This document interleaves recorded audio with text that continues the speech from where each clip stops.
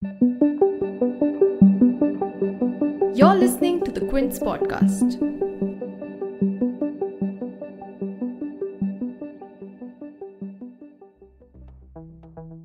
Welcome to the Queen, Munawar and Balraj.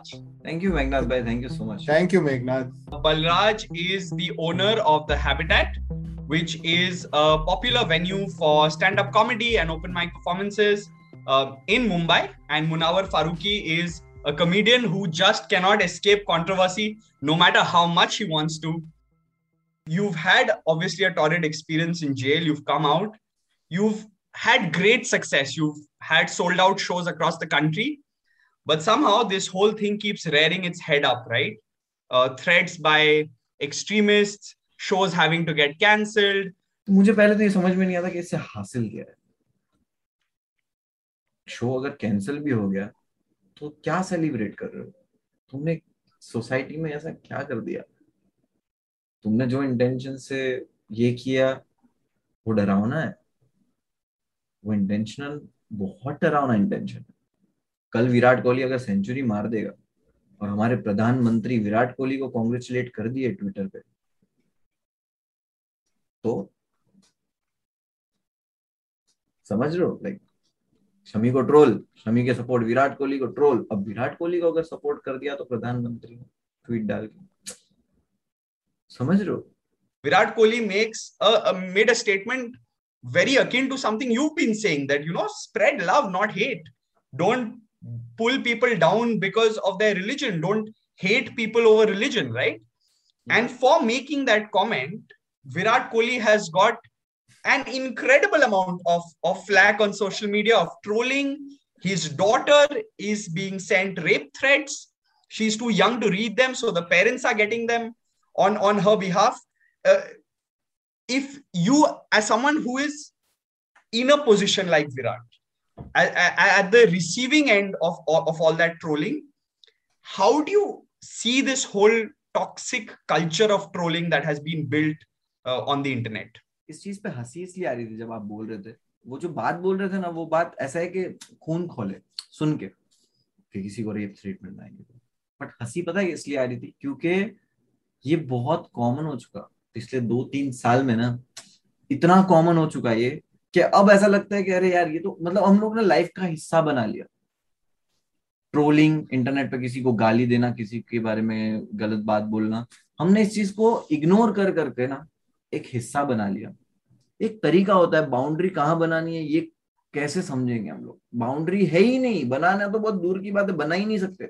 कोई stadium नहीं है, लोग मोहल्ले में नाच रहे, तो तुम समझ रहे हो इतने सारे यूजर्स में तुम किस किस के खिलाफ करोगे? अभी ये इंटरव्यू के बाद आपको कोई 4 गाली दे देगा, आप उसके खिलाफ कंप्लेंट लिखाने जाओगे या आप अपना काम करोगे?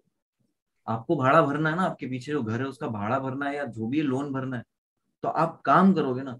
तो जो समझदार सही लोग है ना, मतलब लाइक जो अपनी लाइफ में हल्के से परेशान है, तो वो लोग समझते चीजों को कि ये गलत है, बट वो उसमें इन्वॉल्व नहीं होते।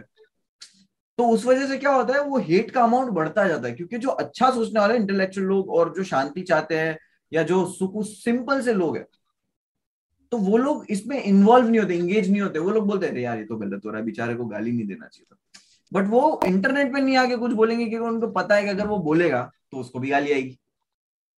आज से 10 साल पहले आपको याद है फेसबुक पे आपको किसी ने गाली दी हो आपकी किसी भी फोटो या किसी भी चीज की वजह से?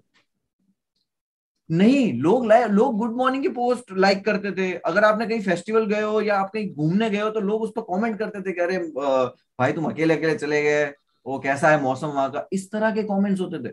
अब वो बात नहीं रह गई सोशल मीडिया पे, क्योंकि अब कुछ लोग आ गए धंधा चलाने। अब आप खुद सोचो 10 साल पहले के बाद से कौन लोग आए जिन्होंने यहाँ पे दुकान खोली? कौन लोग यहाँ पे आए जिन्होंने ऑडियंस को पहुंचने का माध्यम इंटरनेट को बनाया? ये कौन लोग हैं? समझ गए? अब वो लोग के आने के बाद पक्ष हुए, तो ये कौन सा टॉक्सिक इंडस्ट्री आया इंटरनेट पे कि जिनके फैंस तो भाई एक तरफ की बात नहीं कर रहा हूं, दोनों तरफ से होता है। इंटरनेट पे ऐसे नहीं होता है, जब ये हेट फैलता है ना तो हेट तो दोनों तरफ से होता है। तो ये हमें ध्यान रखना पड़ेगा कि हमें अनसब्सक्राइब करना पड़ेगा ये लोगों कि यार ये तुम तो हेट फैला रहे हो, तुम तो कुछ 4 दिन बाद आके तुम कुछ बोल देते हो, उस पर शुरू हो जाता है बवाल। people of all faiths do get criticized, do get trolled in the India we're living in. But would you go so far as to say that you are targeted much more easily because of your Muslim identity? मैंने इससे पहले भी ये चीज बोली थी कि I don't want to believe this. ये जब बिलीव करता हूँ ना मैं ये चीज कि यार इस वजह से हो रहा है, तो मुझे ये ठेस भी पहुंचती है और मुझे रंज होता है कि यार ये क्या चल रहा है. तो मैं मुझे कहीं कहीं अगर ये पता भी है ना, तो वो बोलते हैं ना मैं आंख बंद कर लेता हूँ. तो मैं यहाँ पे ये मामले में शायद आंख बंद कर लेता हूँ कि नहीं यार मुझे मुस्लिम कॉमेडियन मत बोलो, मुझे कॉमेडियन बोलो. तो मुझे ये होता है कि मैं बिलीव नहीं करना चाहता कि ये जो हेट है ना, वो जहर, सरकारी जहर कहते हैं इसको. ये जहर जो सरकारी है ना, वो लोगों के अंदर जो आ रहा है ना, वो मुझे बहुत तकलीफ देता है. तो मैं ये नहीं चाहता. तो यहाँ पे मैं हमेशा से ये चाहूंगा कि साथ में रहे, सब बढ़िया रहे. मैंने अपने काम के थ्रू भी बहुत बार बात करी है, गानों में और वीडियोस में बहुत बार मैंने बात करी है. तो मैं बिलीव नहीं करना चाहता कि यार मेरे साथ इस वजह से ऐसा हो रहा है. मैं कहीं ना कहीं सोच लेता हूँ कि कोई बात नहीं यार, मेरे 80% जो फैंस फॉलोअर्स है वो उसी कम्युनिटी के है. तो मैं ये सोचता हूँ कि यार नहीं यार, प्यार भी तो है. और ये लोग जो है वो भी तो कुछ समझ के कुछ आ रहे हैं ना. हो सकता है आज जो 10 लोग जो नफरत कर रहे हैं, उसमें से 5 लोग आ जाए कि यार पहले गलत सोचते थे बट नहीं, तू सही इंसान है. मुझे नहीं पता, बट मैं सपने ऐसे देखता हूँ कि सपने में मैंने देखा कि मोदी जी ने ट्वीट कर दिया कि कोई हिंदू मुस्लिम नहीं करेगा मेरे देश में. मेरे देश में कोई हिंदू मुस्लिम नहीं करेगा, आज के बाद सब प्यार से रहेंगे, जय हिंद. ये ट्वीट डाल दिया उन्होंने. मैं इस तरह के सपने देखता हूँ.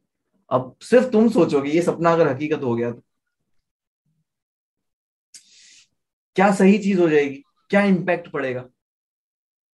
वेन्यू ऑनर को थ्रेट करना और आउट ऑफ द वे जाके, इट्स नॉट लाइक के आउट ऑफ द वे जाके के देख लेना अब तो तू ये कर देंगे.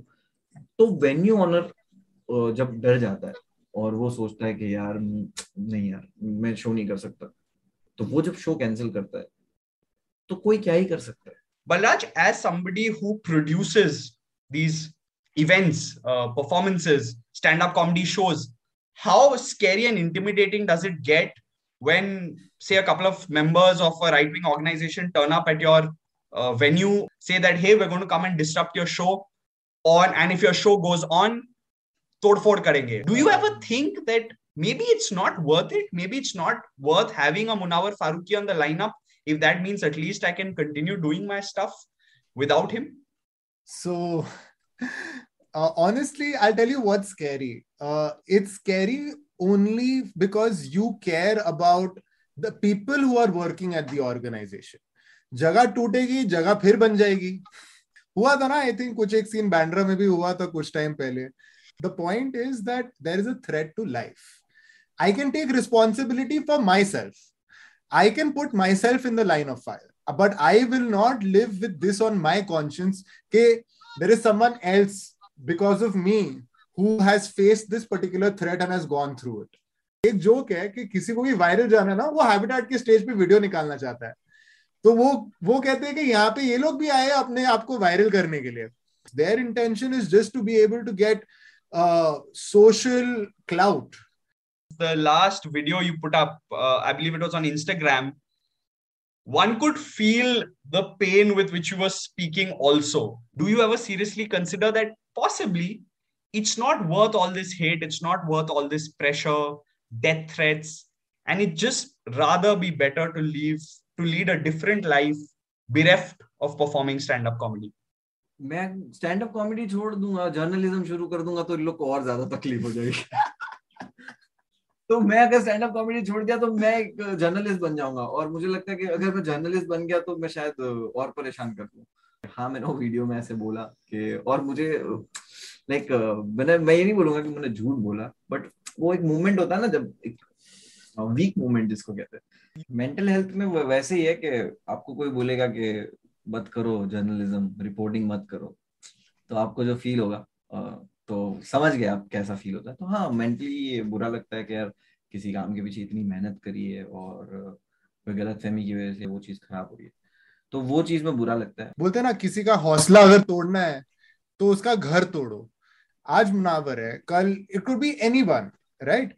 बोलते हैं ना ट्रेजेडी में कॉमेडी होती है, हम लोग तो हंस लेते हैं इसके बारे में, उनका दिमाग और खराब होता है. There is nothing in the show, there is nothing, but वही है कि तुम सुने बिना समझे बिना सिर्फ इल्जाम लगा के शो कैंसिल करवा देते हो. मुनावर पूछता है, एक पॉइंट आता है शो में जो सामने से 2 या 3 बार कम से कम पूछता है, क्या इसमें कुछ भी कहीं पे भी ऑफेंड हुआ है? अब क्या होता है, आप कभी कोई किसी को बात बताते हो और बात करते हो तो वो फैलती है ना जब बात, तो वो पूरी पक्की बात नहीं फैलती है, कच्ची बात फैलती है, आधी आधी आधी. और फिर इसमें कोई इंटरेस्टिंग स्टोरी टेलर बीच में मिल गया अगर मोहल्ले में, तो वो और अपनी 2 चीज ऐड करके बताएगा.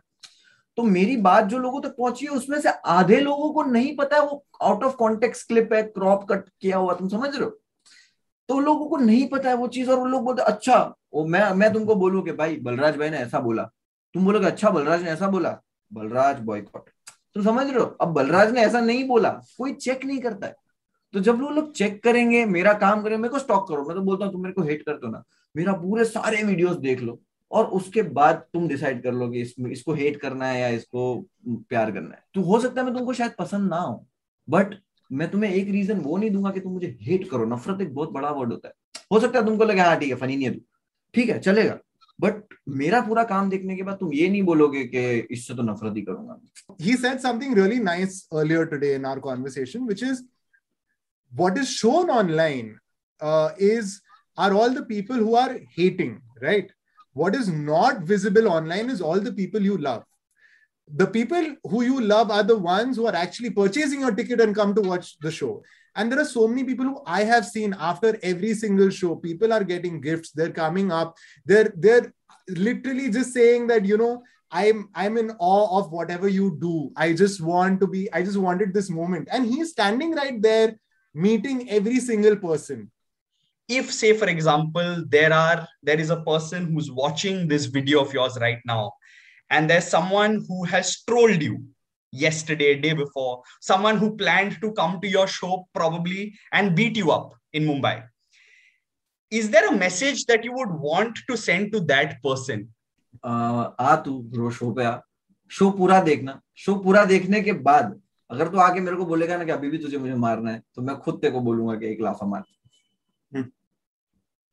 बट हाथ मेरे भी, बट मैं वो चाहता नहीं वो करना. मैं वही बोलने की कोशिश ये कर रहा हूँ कि हमें हाथ चलाने हैं, बट हमें हाथ कागजों पे चलाने. एक आर्टिस्ट का ना सबसे पावरफुल टूल होता है उसका कलम. And whatever has happened in his life has contributed to his content immensely. तो चाहे जो भी आए उसके रास्ते में, वो उसी से एक ही चीज लेगा और वो है कंटेंट. और सामने वाला क्या लेके जाएगा? अपना हाथ धो लेगा, ठीक है, लेकिन वो भड़ास वापस आ जाएगा ना उसमें. वो क्या अचीव कर लेगा? कुछ नहीं. That's what the spirit is. You know, you can take it, you can break it, you can try whatever you want, but it will only create something better each time. कोई बात नहीं, but कभी ना कभी तो लोगों के सामने डोंगरी टू नोवेयर आएगा और लोग बोलेंगे कि यार इतने सालों तक ये इस चीज को दबा के रखा, और जब पब्लिकली वो डोंगरी टू नोवेयर शो आएगा कहीं पे भी, तो लोग देखकर बोलेंगे कि नहीं यार ये शो हमें बहुत पहले देखने मिल जाता अगर ये सब नहीं होता. Unfriend, unfollow, unsubscribe people who speak hate on social media.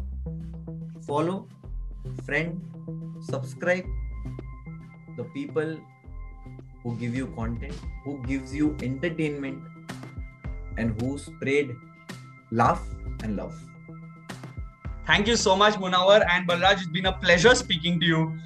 Thank you so much for joining us on The Quint. Thank you, bhai. Thank you so much. Thank you so much.